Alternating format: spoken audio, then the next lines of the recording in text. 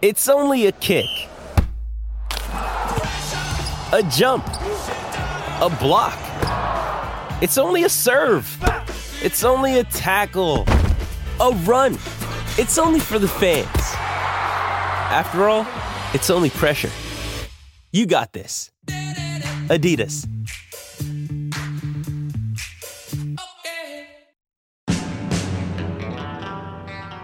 Meninga will go into the corner. Great try, Queensland. Meninga. Yes, all thanks to Chemist Warehouse. We chat to Meninga every single Wednesday. Head into Chemist Warehouse for great savings every day, though. Mel, good morning. As a coach, do you like what you hear from Chris Fagan? He's talking up his team. He's talking up the expectation. Does that bring an expectation of pressure, though? Oh, hello, Mel. It's depending on what they're saying. You're there, mate. Yeah, got Hello? you. I got you now. There we go. Hello. The pressure of technology, making it work. Hello. Hey, Mel, we've got you. We can hear you loud and clear. Oh, God, what's going on? I don't know. Oh. No, I got your question. Ben. Yep. No, I got your question. It all depends on the attitude and the conversations that's happening internally. So I mean, obviously, Chris has put a high mark, a standard that they've set themselves, a goal they've set themselves, and they're working towards that. So sometimes it's okay to announce that publicly, and it's dependent on, obviously, the players understand that's their mark, and they're waiting and ready to achieve it. All right. In the NRL world, mate, who is under the most pressure this week in your mind? Well, the bottom four, there's no doubt. There's bottom four, and then had a good think about this, Ben. I reckon the home teams, so bottom four, it's elimination finals. The home teams obviously will go into those games a favourite. And then you look inside the teams, and I think, obviously the coach and their preparation up to the game is extremely important. And then the key guys within that team are really important. With the Sharks, it'd be obviously Nico Hines. He's out to prove himself after they went out the back door straight away last year. And then I think there'll be a lot of question marks and a lot of obvious attention on Kalen Ponga and how he comes through off the back of his shoulder injury and how he plays. I think it's going to be a really important moment on how they control that pain in his shoulder throughout the game. Yeah, no pressure on the Newcastle doctor to get it right either. Then with that, yeah, well, that's we can talk about that. That's very important, isn't it? So I remember, when I was I was playing, and you probably needed injections at this time of year anyway, just to get you through games. I had a kneecap injury, or cracked kneecap, and what happened through the week, they injected it just to make sure that it was painless. When I actually trained. And I got through it okay, and I was, obviously, after the aftermath was terrible, and then the pain through the next few days was atrocious. But I also knew mentally that, the injection would work. So I would imagine that Carlin will be going through a similar process. All right, Mel. Well, it's because I reckon you've named about 4 different types of pressure there, which is, again, no, but it's the pressure on the individual if you're carrying an injury. It's a pressure on an individual who wants to perform better than they did last year. It's the pressure of expectation on the home teams or the minor premiers and those who are favourites. So let's go back and continue on that Kalen Ponga line, or a player playing with injury, knowing that at any time this could give out. What is that type of pressure on the individual? Well, it's how games, played by, tough people who don't mind playing under an injury cloud. I think, game one of the year is probably the only time you go into a game of rugby league where you're not carrying some sort of injury, whether it be minor or some injury that you probably got to carry for a number of weeks. So it just becomes a psychological strength, mental strength around the player themselves and how they manage through the week. Of course, how they train and prepare. And I remember Terry Lamb. There's obviously a really good story around him in '95 where he couldn't train at all. He went for a run the night before a game that sort of got him mentally prepared for it all, and he went and played. You know, he just got an injection and away he went again. You know, so it's that type of individual pressure that tests your fortitude, your mental strength. I think it's more than anything else. You know, so that's why I mentioned my story. Is that you know, I had a injection through the week to get myself mentally prepared and understand that with an injection I was fine to play, you know. So those sort of things come into play. Players play with injuries every week.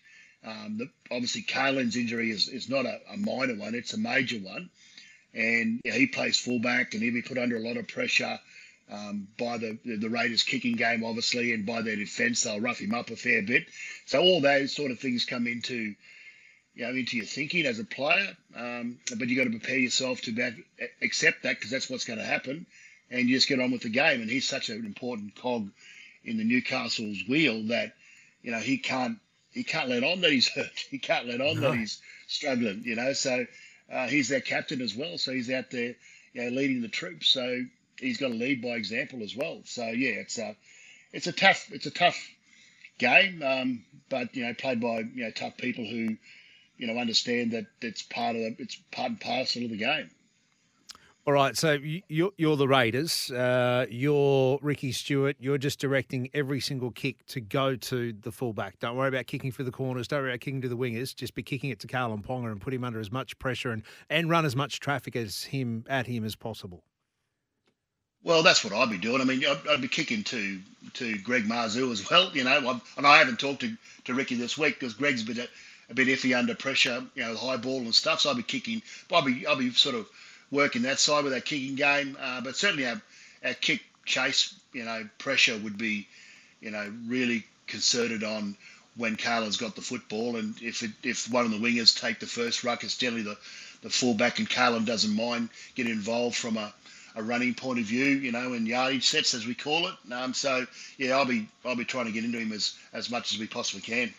13 13 55 0467 736 736. If you want part of the conversation, if you have a question to Mal Meninga. Mal, my next question to you is the pressure of, well, you mentioned the home finalists, so the Broncos and Penrith. Penrith come with that minor premiership as well, that expectation to succeed. The Broncos have a different type of pressure. Yes, they're playing at home, but they're trying to crack a hoodoo. They're trying to beat a team that they haven't beaten in the best part of a decade, 7 years. They haven't beaten at home since 2009. They haven't beaten in a finals since Webke and Lockyer lifted the trophy in 2006. Yeah, well, a lot of factors there. Certainly against, you know, if you're reading that all the time and people are telling you that all the time, you start believing it. You know, the Broncos have got a young side, brash side that loves playing rugby league and not too intimidated by who they play against. They've got the wily Adam Reynolds there with Kurt Capewell and all those older players who been there, done that before. But it's just in the back of your mind because it's a constant. You know, we're talking about it. You know, they were going to read it.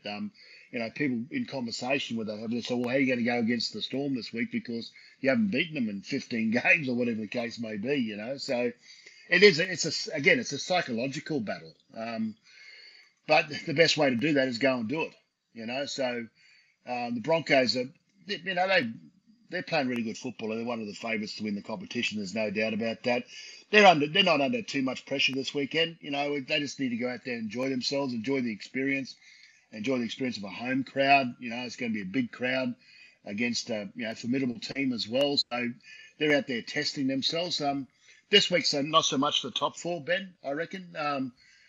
Because they're getting a second chance. They'll get another opportunity to play if they do fall this weekend. I'm saying, well, the teams under pressure are going to be obviously the bottom four. The Sharks at home. There's a lot been said about them this week, but they're a formidable side at home, so they're under pressure to come out and perform in front of their home fans. And the same with the Knights. You know, it's a sold out stadium once again.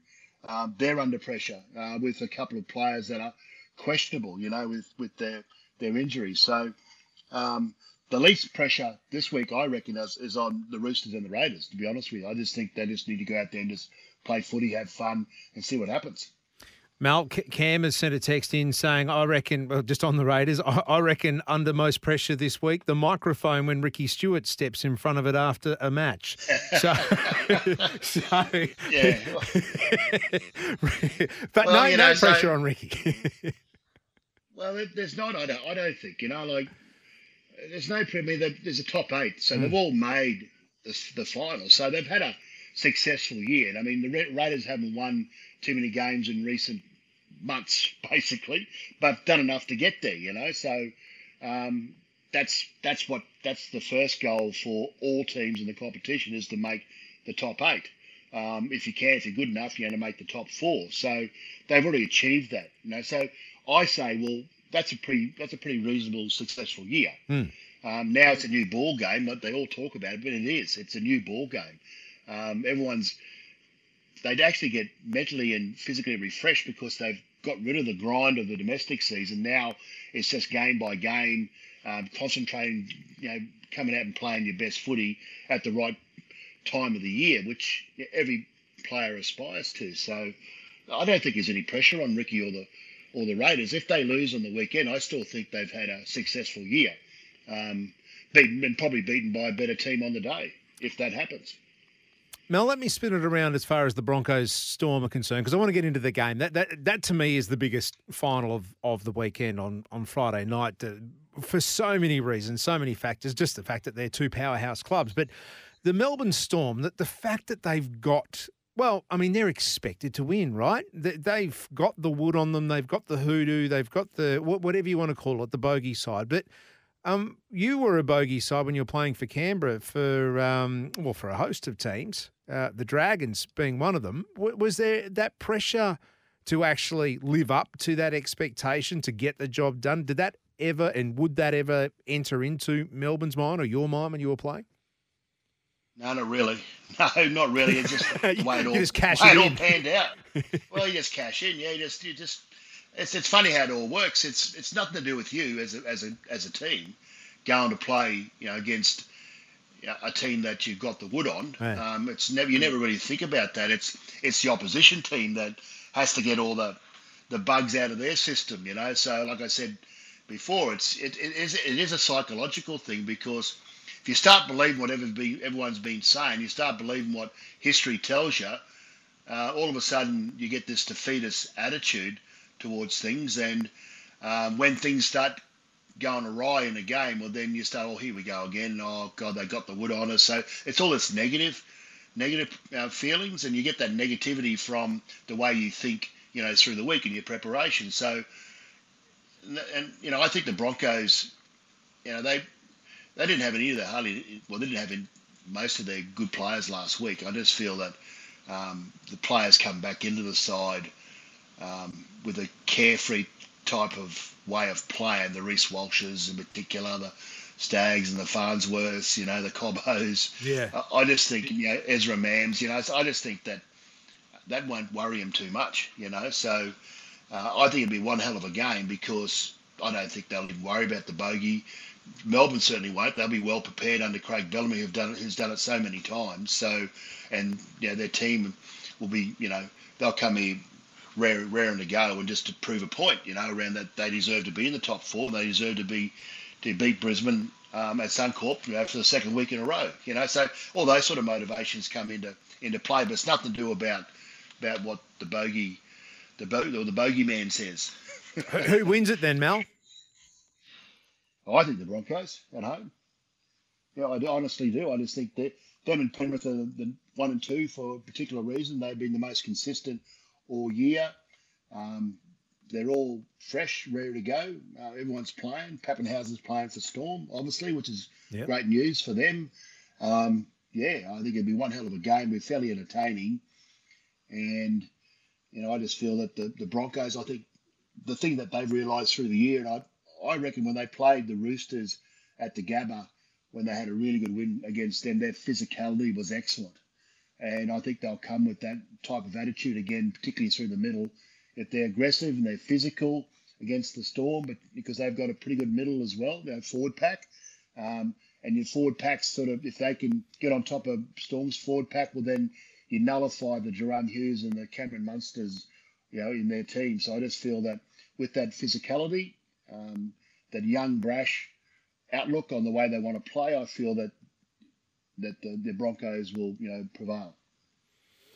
Mal Meninga, my guest every Wednesday, all thanks to Chemist Warehouse. Mal, your attention not only on the finals this weekend, but those who aren't playing finals, because you've got an Australian squad to pick, or at least a Prime Minister's 13. When do you start doing that? When do you have to name one, and who is on your radar at the moment? Well, we're currently communicating with teams at the moment around who's available, first and foremost. Obviously, this time of year, there's a lot of injuries off the back of World Cup last year as well. So it's been such a long year. So we're just communicating with clubs at the moment about who is available. We've sent the clubs particular names that will be considered, and then we'll get that feedback hopefully soon, and then we're definitely picking the PM's team next week to go up to Papua New Guinea on the third week of September. So they're playing on the 23rd. We are. So yeah, that's all in operation at the moment, mate. So yeah, we're just communicating with clubs at the moment. Anyone who can give us a sneak peek that's on your radar that you reached out to? Oh, well, the bottom 9 clubs, obviously, I know anyone within those clubs. Yeah, well, I mean, well, I'm a loyalist in a way. Yeah. We had a highly successful World Cup last year, so that the players that are in the bottom 9 they'll be certainly considered, and they'll be in the train-on squad. people like obviously Tino, Basula Marley down the coast, Josh Adokar. Benny Hunt, Cherry Evans, obviously, Jakey Dvojevic, all those sort of guys. I know. It's the ones that don't fall under that. You know where I'm going, Mal. Is there a smoky? Honestly, no. Yeah. No, there's no smokies. No, there won't be any smokies, in my opinion, for the Kangaroos, but I'm just one of a few, selectors. So, but I'm of the view that those players that played in the World Cup last year and they're still playing really well, they should get first consideration. That's just my opinion, but we'll see what happens. Mate, before we let you go, we're nearly up for time. A question that I'm asking this morning is outside of footy. This is, and I know you're big on this. I'm asking, should it be up to governments to fund sport in this country? It's a very wide-reaching question, and the reason I ask is for a number of reasons. But what role does the government play? And I want to put this one to you as well. It's a double-barreled question. We just spoke to Rachel Kondos Fields last hour. She is part of an organisation called the Wattle Nest, who is trying to help that link between athletes, elite athletes, in that Olympic and Paralympic space, help them with funding, help them connect with the corporate world to get them through. She put out a proposal that for all professional athletes earning over $250,000 a year, $1,000 from one of those athletes' paychecks goes into funding the elite level of sports who aren't professionals. One, I know that's just thrown at you. Is that an idea, a concept that has legs? But also, where does sports funding sit in your mind, and the role and responsibility of government? I think the role and responsibility of government is there's a whole heap of shareholders and all this, and I believe. I think it's health, education, and sport play a really important role in the mental health and physical health of all our children. So I believe that all that money should go to those areas, and I just think that sport, education, and health should jump in a room and work our way out about how they can combine all their resources, all their financial resources, to get kids active again, but also get kids, from a mental health point of view, to find solutions for those young kids. I'm not quite sure about $1,000 if you earn over $250,000, and the only reason I say that is because how much does that provide to other professional sports who don't get any income or salary from their respective organisations? I'm not quite sure what that would achieve. So if it covered, I'd certainly, if I was playing, I'd certainly donate $1,000 back to an organisation that distributes it fairly. And it's more, and I think the onus was on the governing bodies, the NRLs or maybe even the sporting club itself, which, I mean, we know are funded by the governing bodies, whether that comes into a consideration because it's off the back of the Australian Sports Federation report where we find that, you know, nearly half of our elite athletes who represent Australia in a wide cross-section of sports are living below the poverty line. Yep. So, like I said, I've got no issues with it all. So I'm just what I need to understand is that where that money goes to, and how it is distributed. Yep. No, that's true. And who gets it? You know, who gets it? You know. So I just think that I'd have no problems as a professional athlete to donate $1,000 to what I think is a really worthy cause. But you just need to understand a bit more about, you know, how it is distributed and to who it goes to. It's a fair shout. Mel, thank you, because it was a question without notice, something that just popped up in the last half hour on the program. Mate, appreciate your time. We'll look forward to the throwdown tomorrow from midday. Mel Meninga on a Wednesday, all thanks to Chemist Warehouse. Rush into Chemist Warehouse today for half-price vitamins and cosmetics. I know it's on Mel's shopping list. T's and C's apply. 26 minutes past 10.